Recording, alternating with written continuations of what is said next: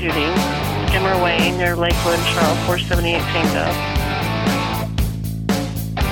Thank you for joining us on Inside EMS. Now the always entertaining Chris Ceballero and the Ted Nugent of EMS, Kelly Grayson. Well, ladies and gentlemen, welcome to another great edition of Inside EMS. I'm your host, Chris Ceballero, and with me always is my friend, my buddy, my inspiration. You better quit while I'm ahead, Kelly Grayson. Kelly, how are you?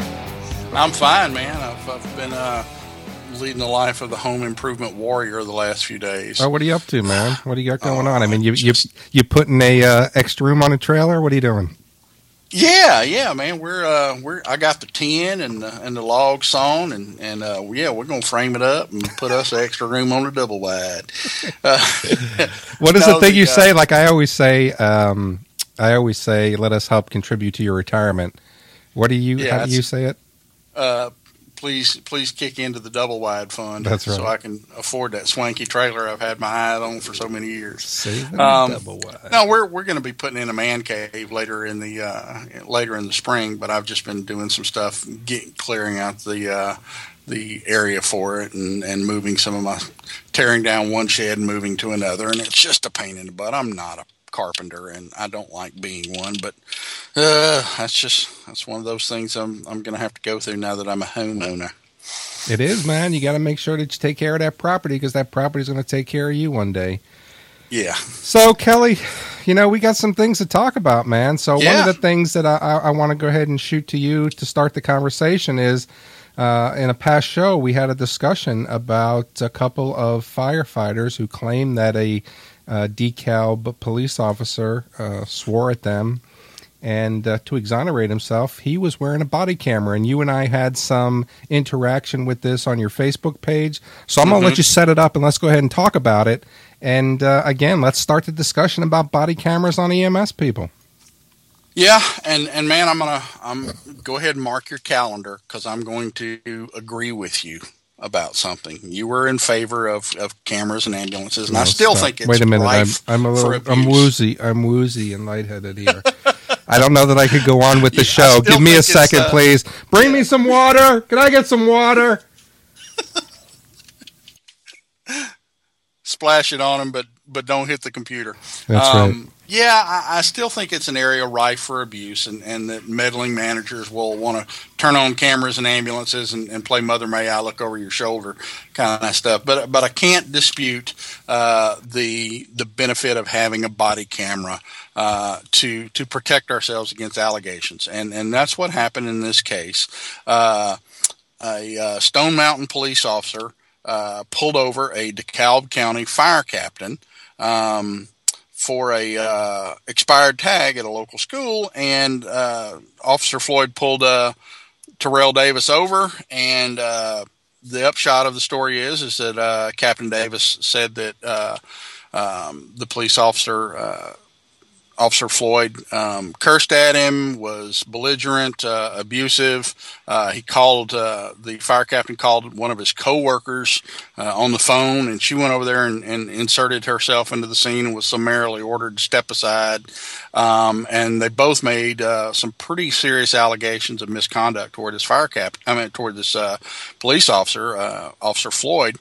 And they released the body cam footage, and turns out that Captain Davis and his coworker Crystal Cathcart are great big lying liars, and they were disciplined for this. Davis was fired, and Cathcart was disciplined, and deservedly so, because they made false sworn statements and basically being douchebags on camera. Good for them. Yeah, and I think that one of the things that, when you look at this is, we're constantly asking for the body camera footage when we think our police officers are doing wrong. And, now this is to show that they're doing their jobs as well. And, we've talked about it before, Kelly, the Ferguson effect. And since the summer of 2014, more and more police officers are afraid to do their jobs because of the fear of becoming the next big YouTube sensation. But here, Yeah. This was something that came out in the normal process. How easily would it have been to put this video out the same day? But they did their due diligence. Yeah. They went and said, we need to make this go away. And, they went through this process to find out that people were lying. And, I say that worked as advertised. And I think we now have to start thinking about protecting our folks. And I got to tell you, man, and I wrote this on the Facebook page, I get calls all the time of people accusing our professionals of unprofessional behavior, whether it's rude, whether it's not having an act of not having a sense of urgency, whatever it is. And you want to be able to sympathize, and you want to be able to empathize, and you want to be able to get some resolve for the people who are complaining. And when you talk to your folks, you certainly know their personalities and know what they're capable of. And sometimes you hear this person was just rude, and you think about that person, you say, there's just no way that this person was ever rude. And but like I said, it'd be good to have the footage. Yep, the video tells all, and there's no he said, she said when it's all captured on video. And to Officer Floyd's benefit, thankfully, the video exonerated him. And and I think that's there's so many allegations against misconduct by police officers out there in the media, and they are zebras. Those kind of things that make it onto to video are outnumbered thousands to one by interactions that show the police officers behaving professionally and taking some pretty serious abuse and remaining professional and dispassionate about it, which is what Stephen Floyd did. And Chief Darnell Fulham of the DeKalb County Fire Department says he was stunned when he saw the report on the traffic stop involving his two employees and was dismayed at their conduct.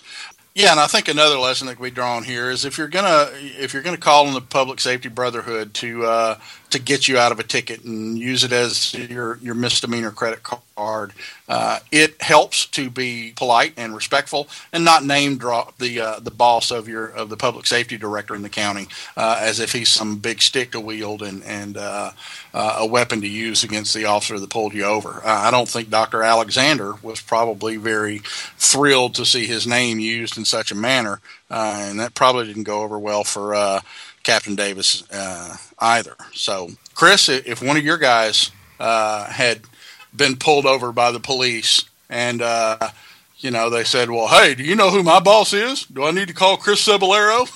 Would you be very appreciative of that sort of thing?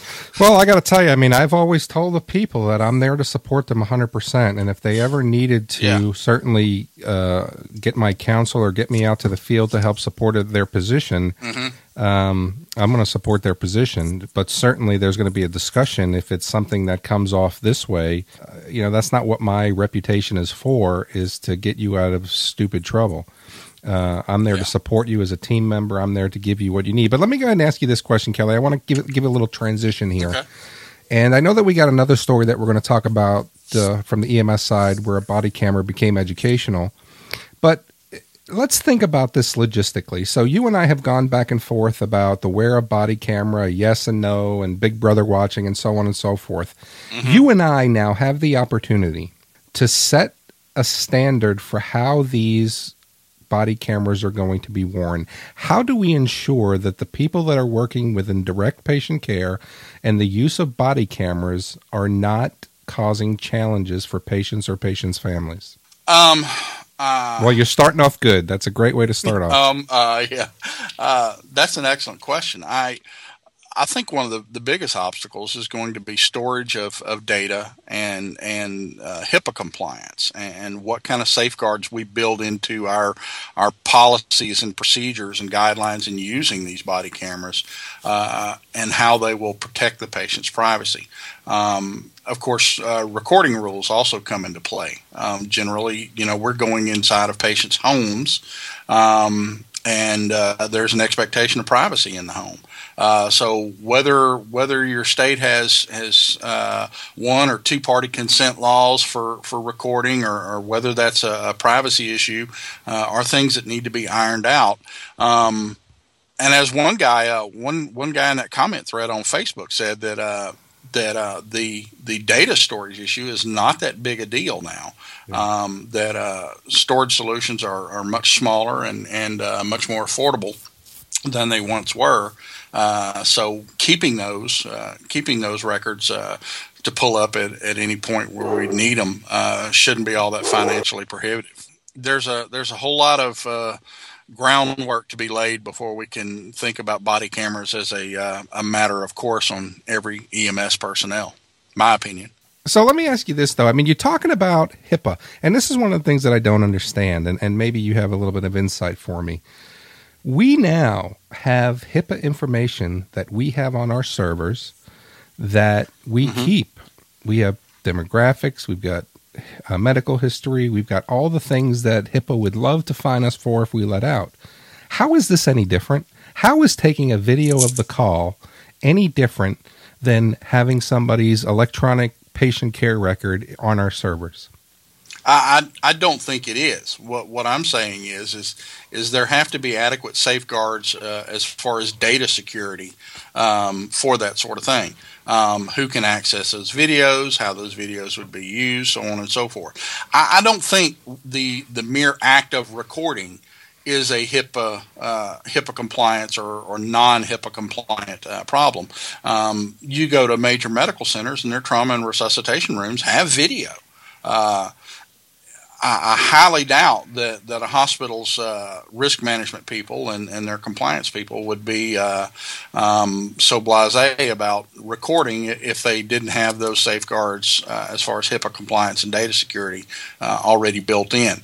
I'm saying that you can't set up you can't just issue body cameras to all your people and then store it on a server somewhere and have that be it. You've got to put a little more thought into the implementation than that. You know, let's face it. How often do we see in EMS people enacting protocols, policies, and procedures with no regard to the legality or the workability of the problem? That's a common problem in our profession. Well, let's go ahead and transition. We've got another story to kind of piggyback on this, and Kelly, I'm going to give you the floor and lay it out for us. Yeah, we've got this is a video that's kind of gone viral from, I think it's Cable County, West Virginia. Chad Ward, the EMS supervisor, arrived on scene, and a 26-year-old patient was there unresponsive from a heroin overdose, and Supervisor Ward was wearing his body camera and caught the entire call on video, and it makes for some pretty compelling viewing. If you've never seen a heroin overdose and never seen someone with profound respiratory depression, this is a pretty good example of it. This guy is somnolent, barely breathing, pretty darn cyanotic, and in just a few minutes, Narcan brings him around, and he's awake and responding and says, "Oh yeah, I did take some heroin."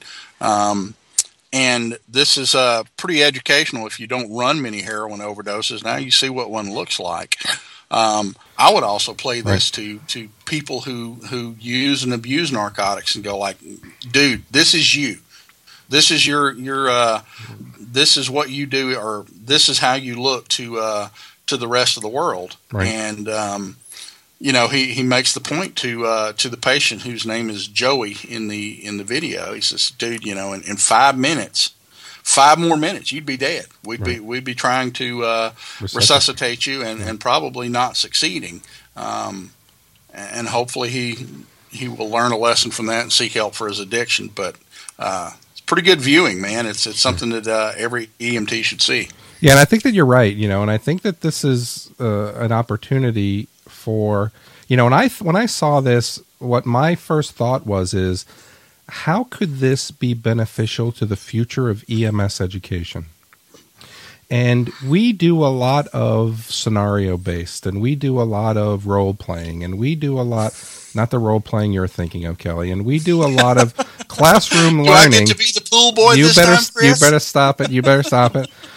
But can you imagine now, and we talked about, you know, a little bit, we just talked about keeping our employees safe, but can you imagine the educational tool that we could put together with an actual patient based on body camera, body camera video. Now, of course, you've got to make sure that you get consents. You've got to make sure that, but how many people, and we see it all the time, at least I've seen it all the time, anytime we've wanted to use a patient's call for education, I don't know that I've ever had a patient say no to me when I've gone to seek that approval. So, but can you imagine now taking a call like this and putting it into a online component where you can say, how do you treat the patient next? And then pause it and then allow them to treat, and then let's see how the treatment affects the patient.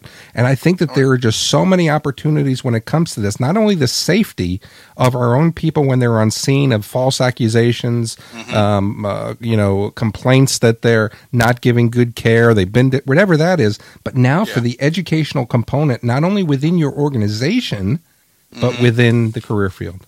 Well, yeah, and I have already started, I've already inserted this video into one of my naloxone presentations. It's already there and ready to go. I've got a refresher coming up in a couple of weeks, and a mandated naloxone administration, state-mandated naloxone administration lecture. And a lot of these guys don't see that many heroin overdoses. They're part-timers or they're volunteers and don't get to see it that often. So, it's I've already made use of the video, and man, this first-person perspective video makes it is a pretty powerful learning tool. It's not quite live training, but it's almost as good as being there. It beats the heck out of a PowerPoint and a dry lecture. Kelly, I got to say, I think that this is a great topic, and anytime that you get to agree with me, this is I think this was the cherry on my cake today. So thank you very much for that. But let's go ahead, and one of the things I want to do is I want to transition a little bit. So one of the things that we try to do is we try to answer questions from the listeners as they they send us questions.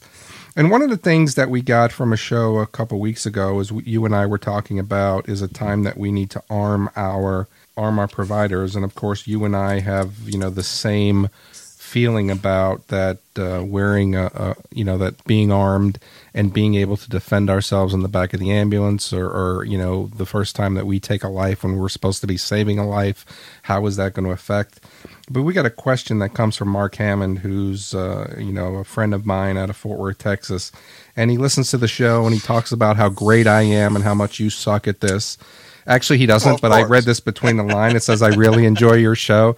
I just added that in for now. But the thought that Mark has is, he understands, just wanted to get your opinion from you and possibly Kelly on the arming of EMS providers for possible less lethal options, taser, pepper spray. The reason he sends that is he used to work at MedStar, and now he's working a little bit in a place that's a little bit further away where you're not going to get the city response, to those ambulance calls. So do you think about less lethal? Do you think about pepper spray? Do you think about taser? Do you think about, a 6-cell mag light? I mean, so when we think about trying to protect, where do you stand on the less lethal? I think less lethal is a viable option. Tasers, possibly. Pepper spray in the back of an ambulance module is probably not a real good idea.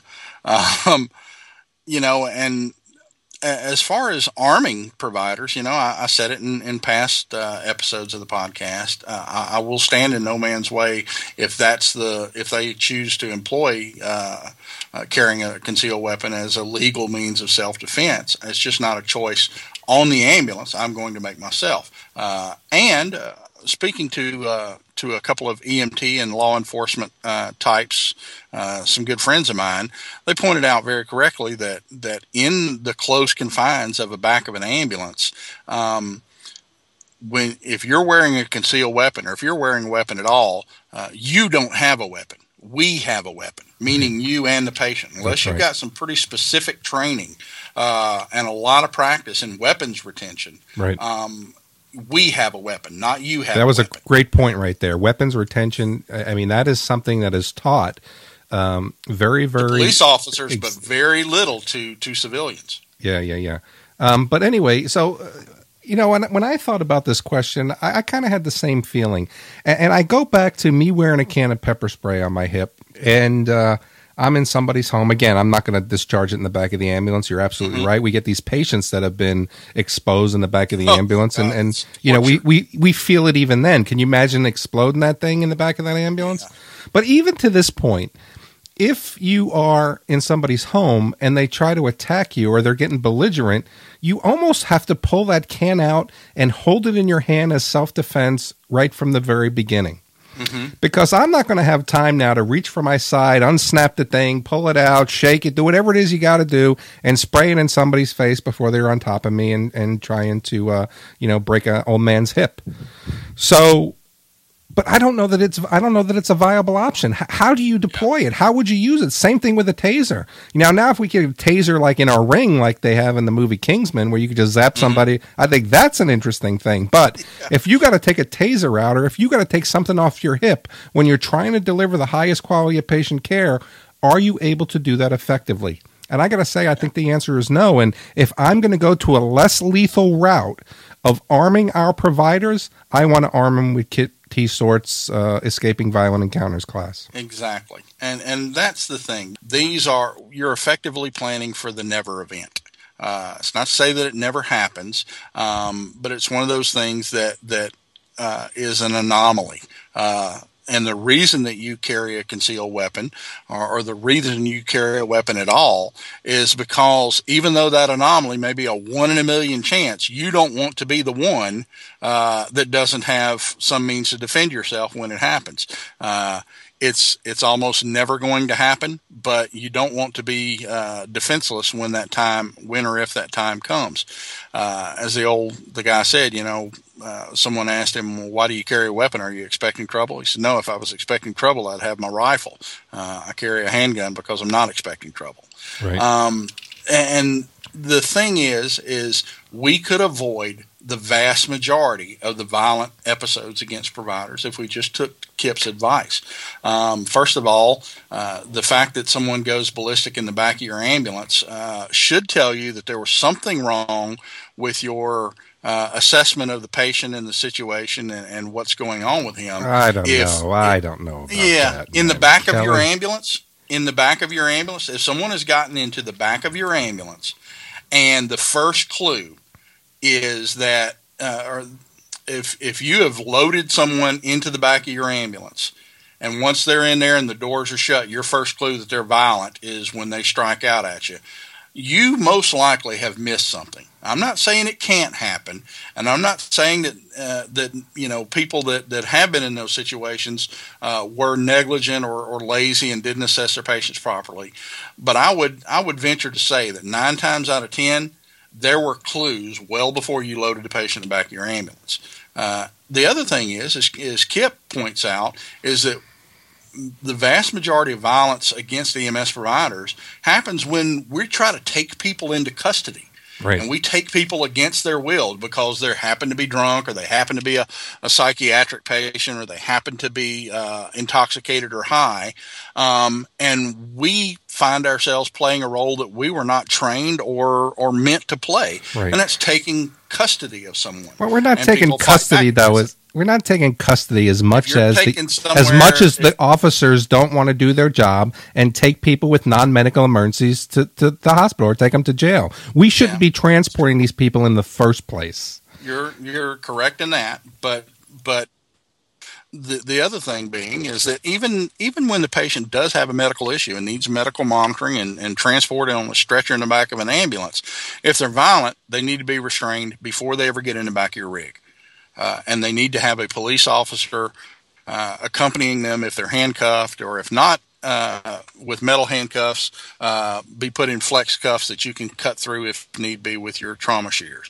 That's a policy in our agency. If we have a handcuffed patient, the patient stays handcuffed throughout the call, and the officer accompanies us in the back of the ambulance. Because we don't have specific training in handcuff and patient restraint. Right. So, do you think we should, Kelly? Do you think we should? Do you think that all providers should know about 4-point restraints, or how to use them, or when to use them? And this is a big issue. We just think that we could take some. We think we could just take cravats out of them and go and open up some cravats. And I've tied a lot of people down, man, in the back of my ambulances in the day, and it was wrong. but we're not even taught that. We're not even taught that to how to do that best. But should we be trained in how to use restraints in the back of the ambulance? Most definitely we should.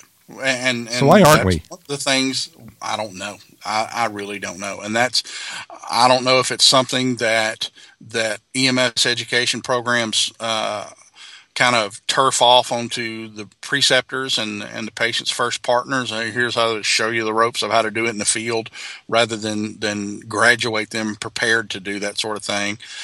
Or if it's just a hole in the educational program altogether and no one ever thought of it.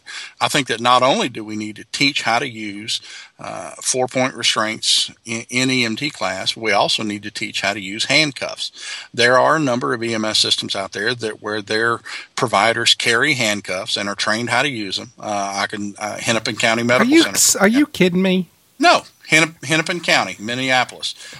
Their medics carry handcuffs, and not only do they carry handcuffs for emotionally disturbed patients and people that require restraint, they are taught how to use those handcuffs, how to apply them and double lock them and monitor and so on and so forth by the same people that teach the police officers and cadets in the police academy. It's part of their training. Interesting. Integrated right in, and they learn the exact same handcuff techniques that police officers learn, which is as it should be. And it's really not an unworkable problem. How hard would it be to have, a guest speaker come in and say, okay, here's how you handcuff someone if the need should arise. Do you know anybody up there? Can we get somebody on a show and talk about their practice? Most definitely. I'd be interested. I'd be interested, and I'm sure people out there would be interested to know the, when they should use them, their process, what they think.